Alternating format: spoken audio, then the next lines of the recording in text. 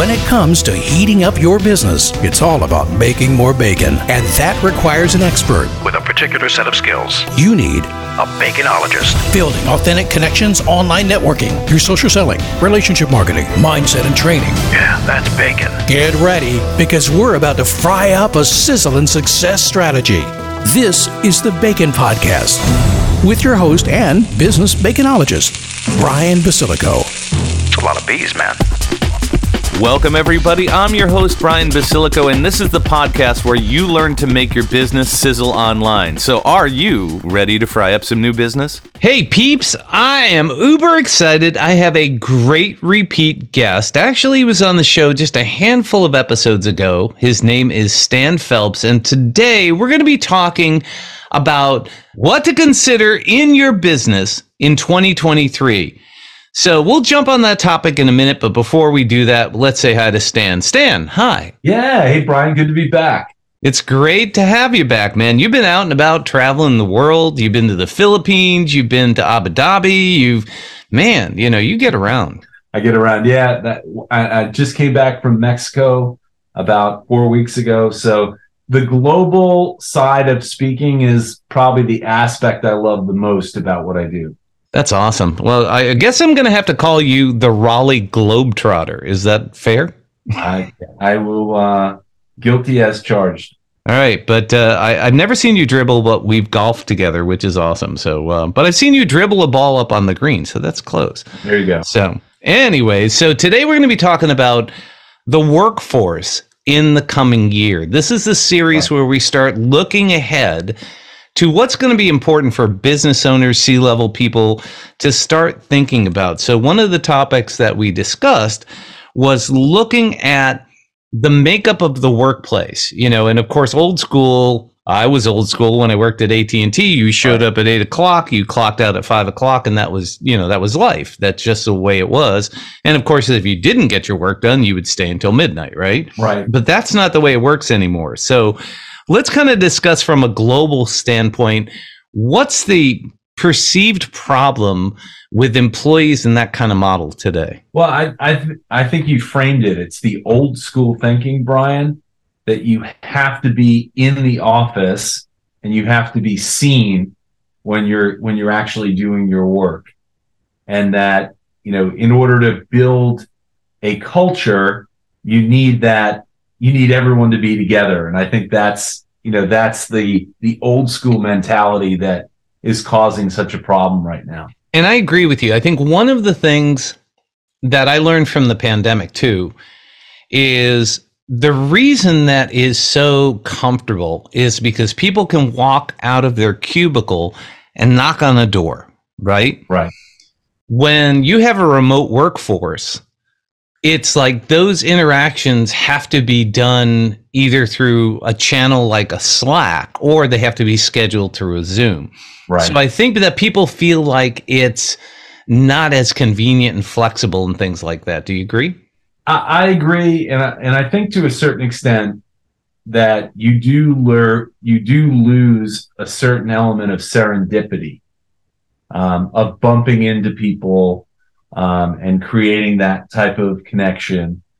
So that's a little bit of a negative. In fact, famously, I don't know if you would have heard this, Brian, but when Steve Jobs bought Pixar and they were designing the new headquarters for Pixar, he very intentionally, in this huge building, it had kind of these two wings that came together in the middle. He very purposefully put the bathrooms right towards the middle of both of the wings, because he wanted to create that forced interaction. And I think there's a lesson there in that he was very intentional about it. And I think you had kind of spoken to it. It's something that I think today's leaders need to be very intentional about how they bring the group together, because the days of everyone being in the same place and working, they're long behind us. Yes, I would 100% agree. So the perceived problem is, the lack of serendipity, the lack of that immediate feedback and conversations. But what's the real problem that we have? Well, I think the real problem is just that work is no longer where you go. Technology has allowed us to be able to have flexibility in where and how and when we do our work. And so, there was a recent study, Brian, that came out, and they asked workers, they said, would you rather take a $30,000 increase in salary, or going forward, would you want total control of where and how you did your work? What percentage said, nah, I don't want to take the 30,000 more in salary? I'm going to take a wild guess and say 70%. You were right, almost on the nail. You're a little optimistic. It was 67%. So 2 out of every 3 people said, nope, save me the commute if I have the ultimate flexibility. And that's telling us something we've known for a while, Brian. Mm-hmm. But I think that really quantifies it.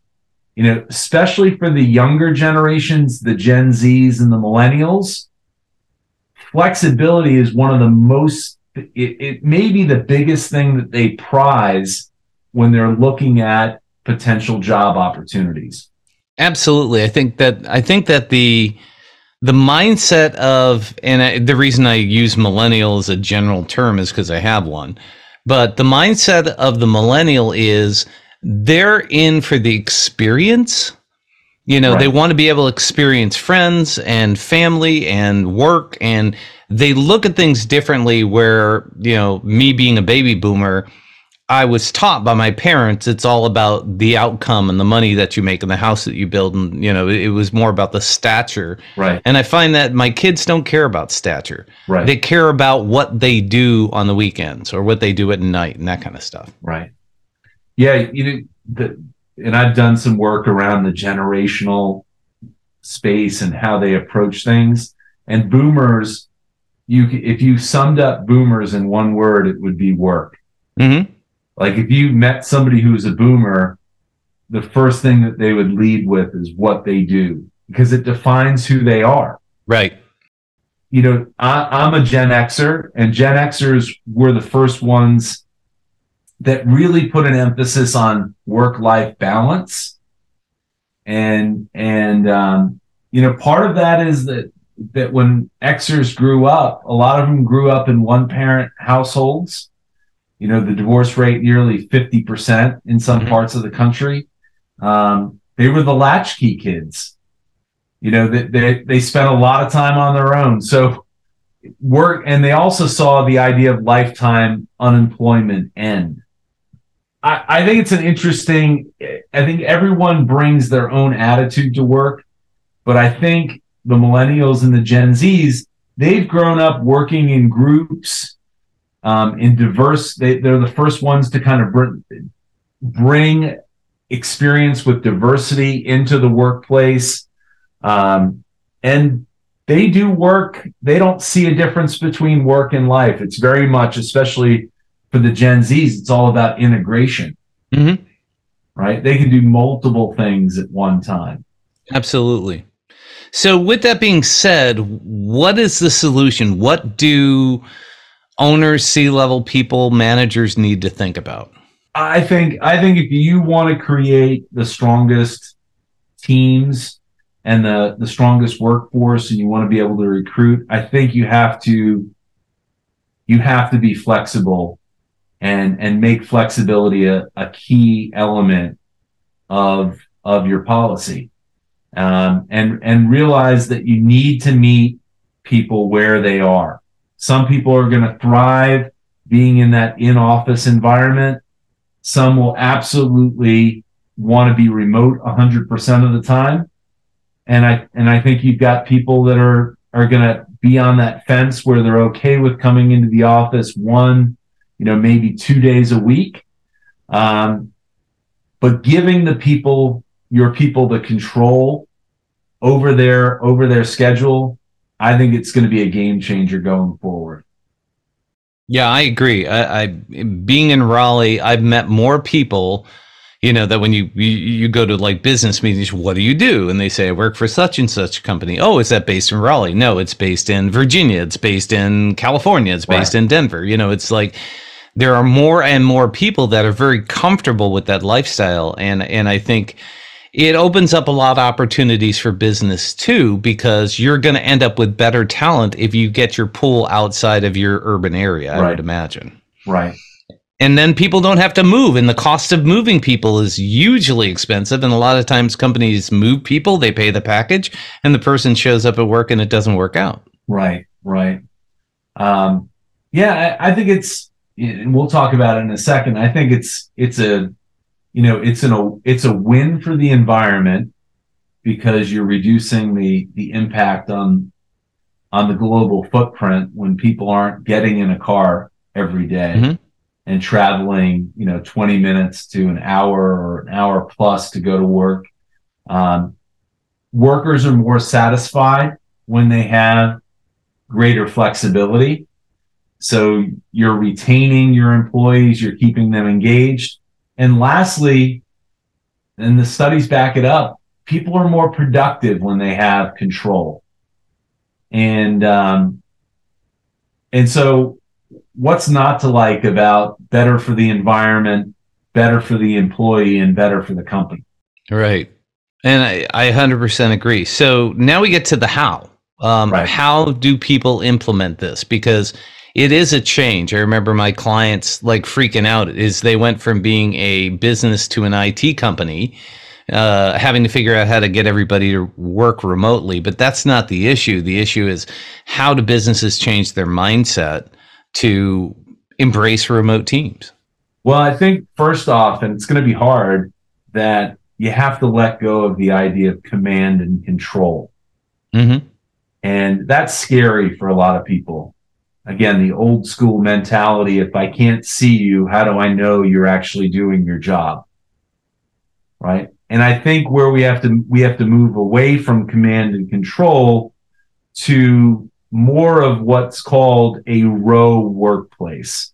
And ROW is an acronym. I didn't develop this. It was developed back in the 2000s at Best Buy. But ROW is an acronym for results only work environment. And if you think about it, at the end of the day, what results should be the only thing that matters. Doesn't matter how you do it or where you do it, or even to a lesser extent when you do it. And again, the research when the University of Minnesota studied Best Buy, 30% more productive, 30% more satisfied in their role when they had that workplace flexibility. And that's a huge number. I mean, considering that, I don't know what the number is, but I think more than 50% of people dislike what they do for a living. Oh, yeah. In fact, 70% of people who voluntarily leave their job, right? They quit their job. They don't quit their job. They're actually quitting their boss. 7 out of 10. And a lot of times it's because that whoever they're working for, they don't like the style or the sense of control that person holds over the employee, if we're being honest. And so to really make it just about the results and giving people the freedom to do the work on their own terms, it takes a lot of guts, but I think the payoff is immense. So essentially, it's kind of like salespeople where you set a quota and they just have to do what they do to meet that quota. Right. But it's more, it's a daily quota or weekly quota on, productivity or results or sales or whatever it is. And I think, the first thing you have to do is set realistic and achievable goals, and then you communicate it in a way that the people are going to understand it and embrace it. Right. And I do think all that to say, we talked about some of the positives and the negatives of not having everyone in the same place. I think you have to be proactive as a leader to be able to bring your folks together now multiple times a year, right? and I'm selfishly saying that, Brian, because I'm a speaker. So I'm hoping that they're bringing people together, right, and educating them and inspiring them and engaging them with good content. But I do think it puts an onus on doing the little things to create that sense of belonging, because you just can't fall back on everyone's in the same place. So with that being said, we kind of have a model to work from. Can you give me an example of how this has worked in the past? I have an entire book called The Green Goldfish. And the green goldfish is just the idea of little things that you do beyond the dollars that you pay someone to drive engagement and reinforce culture. And so flexibility is one of the 15 key ways you can do it. And it may be, Brian, the most important. That and giving people time away from the office to kind of recharge their batteries and to rest. Those two things may be the most important out of the entire 15. Mm-hmm. And so I've got tons of examples of how companies give people control in terms of how they take their time off, which is key. And it's just not Best Buy. There's probably another 5 examples I have in the book of how flexibility has really driven both productivity and job satisfaction. Well, pick one and give me an example of. Yeah, I'll give you a fun one. So this is an interesting one. So I used to live in Connecticut, and I lived right up the hill from the most profitable per square foot grocery store in the world. It's the world's largest dairy store as well. It's a place called Stu Leonard's. And Stu Leonard's created a program called Mom's Hours.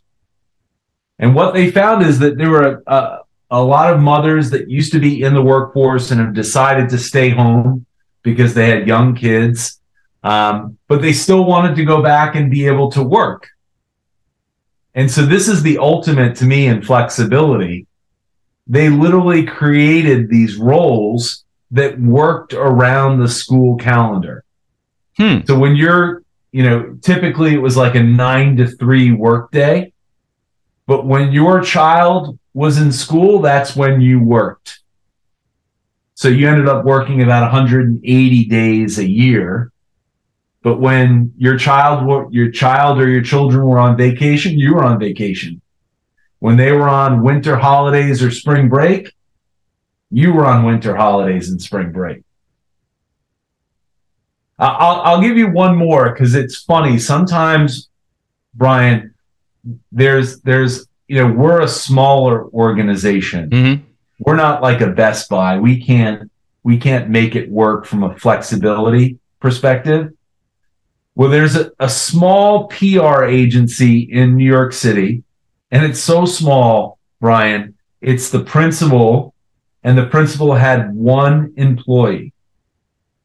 And the one employee happened to be, when I was writing the book and I came across this example, she was engaged to a New York City police officer.